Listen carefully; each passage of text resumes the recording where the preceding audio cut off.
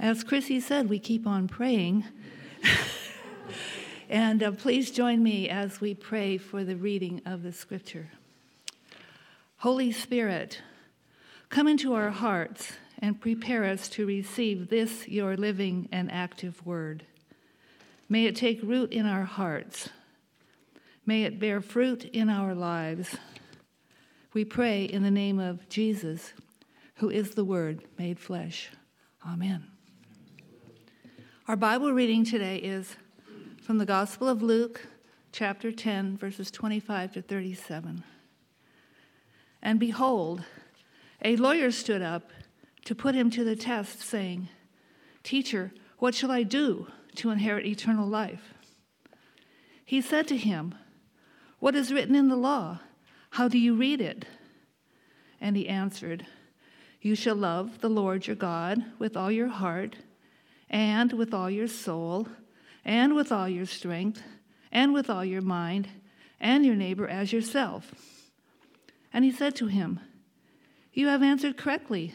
Do this, and you will live." But he, desiring to justify himself, said to Jesus, "And who is my neighbor?"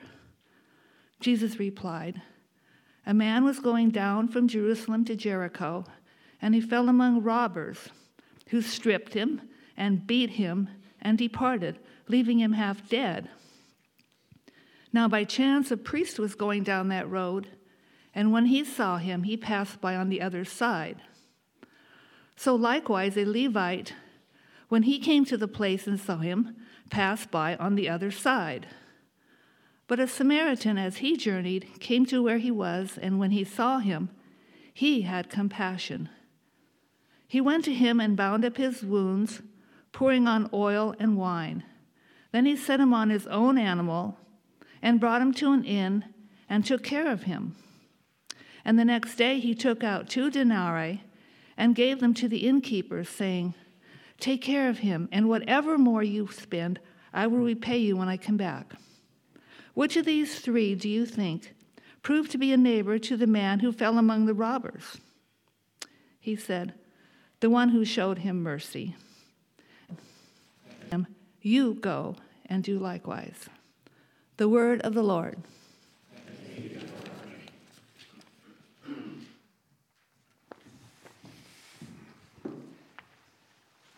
When Dan was up here, I forgot to remind us that after the service, we have an opportunity to tour West High School and the renovations there. So everyone's invited to join us. We'll meet on Ash Street on the front side of the building. And there are extra lunches available. So if you didn't RSVP and ask for a lunch, Karen has plenty available. So please get one from her. Today is our final sermon in our series going through Geneva's mission and vision. And over the last month, we've been going through the mission statement line by line. And you'll always find the mission statement on the inside back cover of the bulletin. The mission of Geneva Campus Church is to glorify God by embodying the gospel of Jesus Christ in our life together, equipping each other to serve Christ's kingdom, and engaging the university, the city, and the world with Christ's love and redemption. And so 2 weeks ago, Pastor Evan led us in reflecting on what it means to engage the university. And today we want to conclude by talking about how we engage the city and the world with Christ's love and redemption. At its heart, this part of our mission means that we are an outward-facing church. We're not a church that exists just for ourselves, but we're a church that exists for others. And we have a holistic vision of renewal. We certainly want to invite people to investigate the Christian faith, to come to know Jesus and his love, but we believe that we're called to pursue renewal in every area of life, not just spiritually, but also culturally and socially. And this is why engaging our city is such an essential part of our mission. And so to help us think about this today, we're looking at this most famous parable of Jesus, the parable of the Good Samaritan. And perhaps more than anywhere else in the New Testament, This parable helps us to see why we must engage the city as a church, especially in service to those in need. Now, doing what the lawyer in Luke 10 calls mercy. And so there are three questions that this text helps us to answer. First, what's the character of mercy? What does it look like? By on the other side, rather than move towards those in need. And finally, what's the way into deeper mercy? How can we grow in our commitment to showing this kind of love to others? So what's the character of mercy? What keeps us from mercy? And what's the way into mercy? Let's begin with the character of mercy. Jesus told this parable to a man who had come to test him.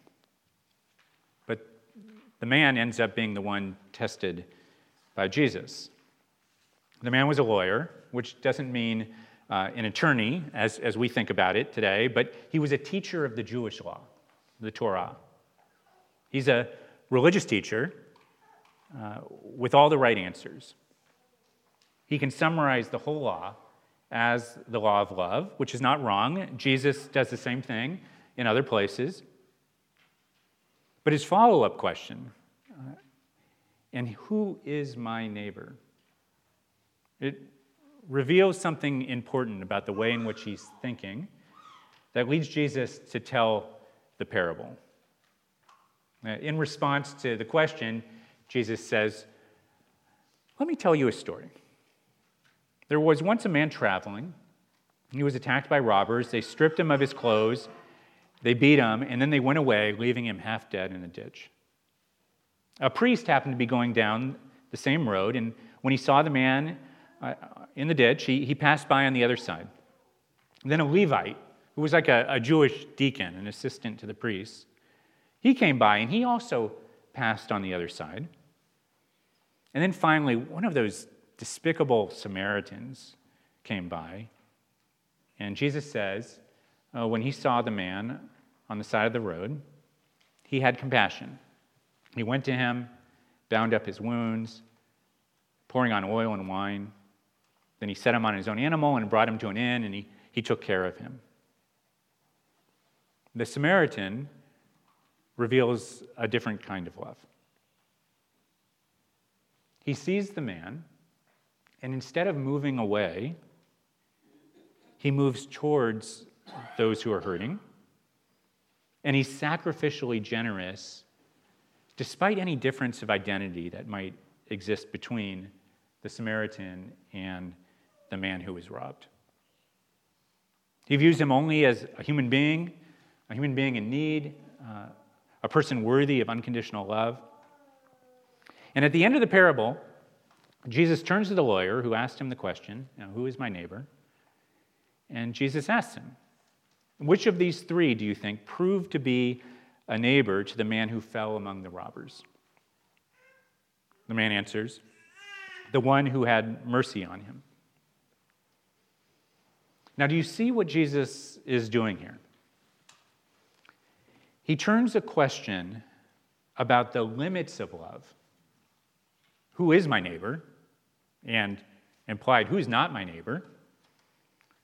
He takes a question about the limits of love, and he turns it into a question about what it means to be a person of love.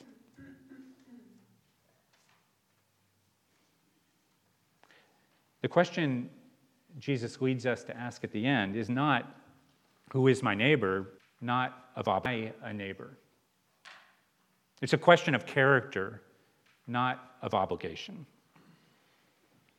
This is challenging because the character that Jesus puts on display here through the parable is extraordinary. Consider what the Samaritan teaches us about the character of mercy.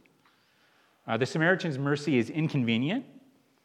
He's on a journey and he has to stop and go out of his way to care for a stranger. The Samaritan's mercy is personal. He bound up his wounds himself.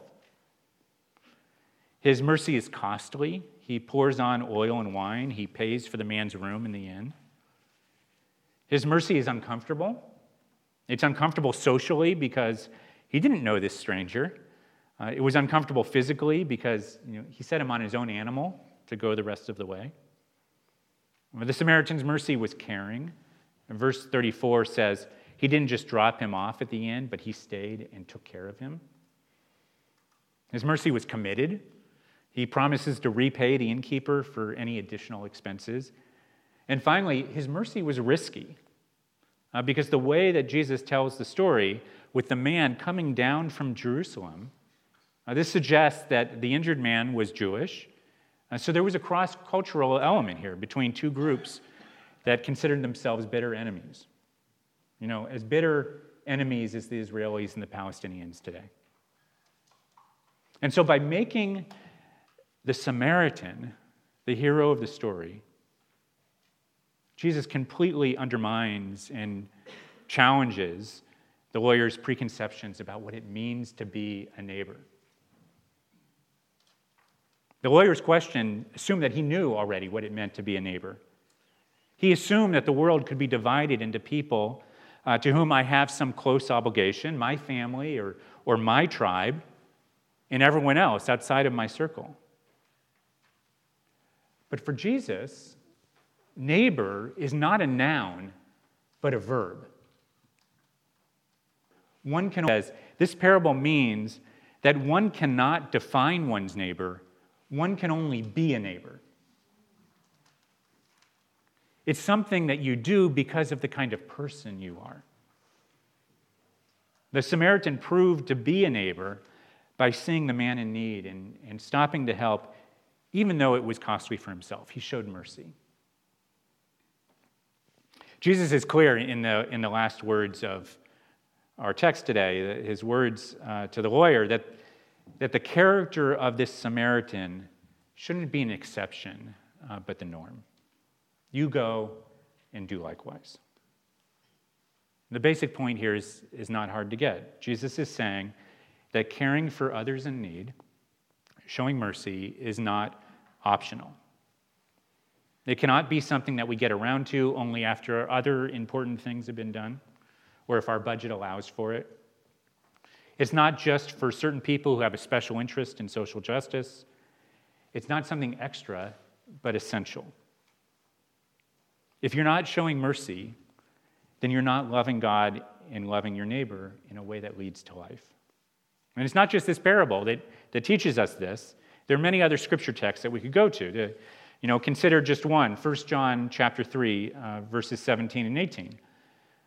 But if anyone has the world's goods and sees his brother in need, yet closes his heart against him, how does God's love abide in him? Little children, let us not love in word or talk, but in deed and in truth. So this is why we must engage the city with Christ's love and redemption and do it in holistic ways in both word and deed. We have to do it because Jesus commands it. As Tim Keller says in his great book, Ministries of Mercy, a sensitive social conscience and a life poured out in deeds of mercy to the needy is the inevitable outcome and sign of true faith. By such deeds, God can judge true love from lip service. What we do reveals what's in our hearts. If this is true, then what keeps us from this kind of mercy? Jesus is also answering this question in the parable. If you sit with this story, if you meditate on it, it does more than just widen your definition of love. It doesn't simply tell you what you should do, and you can take it as a moral lesson. It's also like an X-ray of the heart. And Jesus often spoke because they have this way of getting past our defenses, past our natural inclinations towards self-righteousness. The more you meditate on his words, they will begin to reveal what is inside of you. You will begin to see the things that keep you from mercy, not on the outside, but on the inside. Have you noticed that there are two characters who contrast with the Samaritan in the parable? The priest and the Levite. Jesus could have told this story without them, couldn't he? But he doesn't. He wants us to think about what kept them from showing mercy to the man in need. It's easy for us just to pass judgment on them, but I think we can imagine that it was a difficult situation for them, and they had much to consider.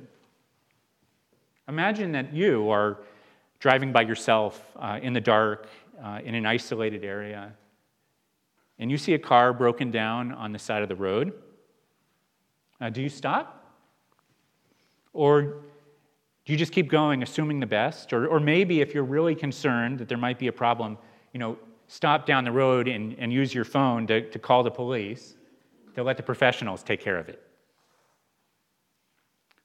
But the priest and the Levite not only had their personal safety to consider, they also had their responsibilities in the community and their ritual purity to consider. Now, the man in the ditch is naked and half dead, which means he might have looked totally dead or close to it. And also, according to the Jewish law, in Numbers 19, anyone who touches a dead body is unclean for 7 days. And so if the priest or the Levite touches this dead man and they become unclean, then their service will be interrupted, and a lot of people won't get the help that they provide. It's kind of like how these days, we might avoid certain places or people because we're afraid of getting COVID. And what would be lost if your pastor got COVID on a Friday, for example, or something like that? Here's the point. Well, we can view this priest and this Levite most charitably if we view them not just as cold, heartless people, but as people who have their priorities in the wrong order. They have elevated their commitment to purity over God's command to love. Often not some What keeps us from mercy is often not some deliberate act of disregard, though that can certainly happen. But what is more common is that we put our priorities and our loves in the wrong order. We love our reputations and the regard of others more than we love speaking the truth about something that we know will make us unpopular. We love our own comfort and safety more than we love someone who needs assistance. We love those who are like ourselves in some way, socially, economically, racially, more than we love those who are different. As he often did, Jesus is reminding us that, and the religious teachers of his day, that the people of God were people whose origin story was the story of the Exodus and the story of being sojourners through the wilderness as a people without a home. And it was on the basis of this story that the law also commanded in Leviticus 19, verse 34, "You shall treat the stranger who sojourns with you as the native among you, and you shall love him as yourself, for you were strangers in the land of Egypt." So we've seen the character of the mercy, of this mercy in the Samaritan's actions. We've seen that Jesus' his definition of mercy is demanding. It calls us to a kind of love that challenges our tendencies towards self-protection and caution. He calls us to be a neighbor to anyone whom we see in need, whether they are in our own homes or simply someone God has put in our path. We've talked about what keeps us from this kind of mercy. Now, let me just say a few final things about the way into mercy. How can we deepen our neighboring so that we truly have hearts of mercy and not just going through the motions? And there's one key thing that we need to see here in the parable. The whole parable is really designed to draw our attention to this. The difference between the priest and the Levite and the Samaritan. You notice the threefold pattern. By chance, two things that are alike, and a third one is different. Verse 31, "Now by chance a priest was going down that road, and when he saw him, he passed by on the other side." Verse 32. So likewise, a Levite, when he came to the place and saw him, passed by on the other side. Verse 33. But a Samaritan, as he journeyed, came to where he was, and when he saw him, he had compassion. All three come to the same place in the road. All three see the man in the ditch. But only the Samaritan has compassion. This is what sets him apart. He sees, and he responds with compassion. The same word that's used here is used to describe the compassion of Jesus elsewhere in the Gospels. For example, Matthew 14:14. When Jesus went ashore, he saw a great crowd, and he had compassion on them and healed their sick. It's the same compassion that we find in that other famous parable of Jesus, the parable of the prodigal son. When the son comes home, it says, while he was still a long way off, his father saw him and felt compassion and ran and embraced him and kissed him. And we find the same word in the Old Testament used to describe the character of God. And we heard it in our call to worship this morning. We also hear it in Psalm 103. As a father shows compassion to his children, so the Lord shows compassion to those who fear him. There's only one sure way to grow in compassion for those in need. It's to see that you also are a person in need who's received compassion. You see, if you just view service to others as something you do because, well, you've got it all together, you're living a respectable life, you have some disposable income to share, you know it's the right thing to do, that will never lead to compassion. It might lead to duty. You might help some people, but your heart won't really be in it for the long haul. You won't be generous to the point of sacrificial giving. But if you've seen that you also are a person who needs compassion, and you've had an experience of it yourself, then you will naturally show compassion to others, no matter what their circumstances, no matter how different they might be from you.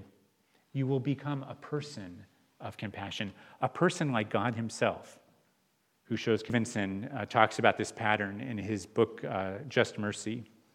You may be familiar with the Equal Justice Initiative, which was founded by Stevenson, based in Montgomery, Alabama, which helps people who are trapped in the criminal justice system, especially children and the poor and the wrongly condemned.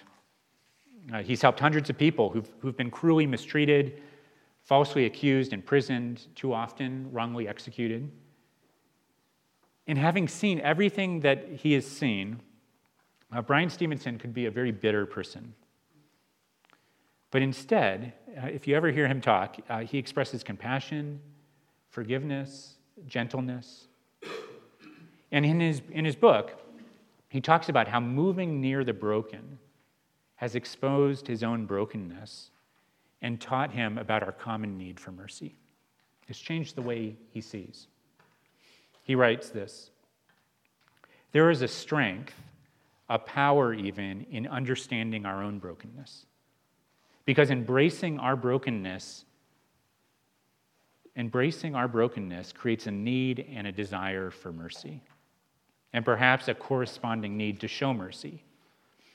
When you experience mercy, you learn things that are hard to learn otherwise. You see things you can't otherwise see. You hear things you can't otherwise hear. You begin to recognize the humanity that resides in each of us. If you want to be a person of mercy and compassion, then you must experience mercy and compassion. The good news, friends, is that is available to each one of us in the one who told this parable today. We are all like the man in this story who needs desperate help. Yes, some of us don't look half dead at all. We seem to have it all together. But if we're honest, our needs are great, very great, because we don't have a heart of love like what we've seen here today. We love ourselves more than we love our neighbor. We self-righteously justify ourselves and our actions. And we do our duty as if that's enough. And you know what? Jesus sees us in our need today exactly as we are, and he doesn't turn away. Because he is the Good Samaritan who sees our need and has compassion on us. This is what Christians believe Jesus did by becoming incarnate as a human being and dying on the cross for the sins of the world. The prophet is showing mercy even at the greatest cost to himself. The prophet Isaiah says, "Surely he has borne our griefs and carried our sorrows, yet we esteemed him stricken, smitten by God and afflicted. But he was pierced for our transgressions, he was crushed for our iniquities.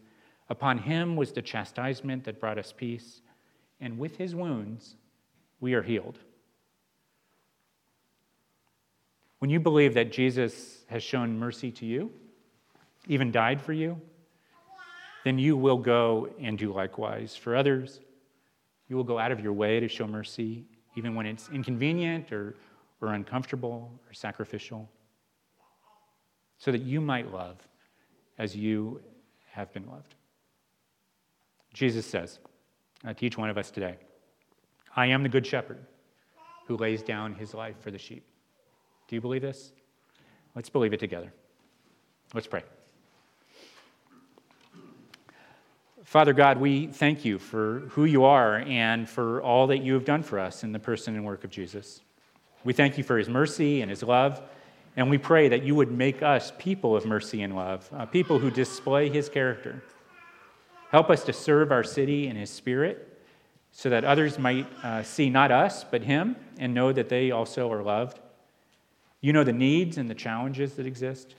Help us not to be overwhelmed, but simply to be faithful to the things to which you have called us, even when they are unseen and hidden to others or appear small in the world's eyes. We place our trust and our hope in you, O God, and we pray in Christ's name. Amen.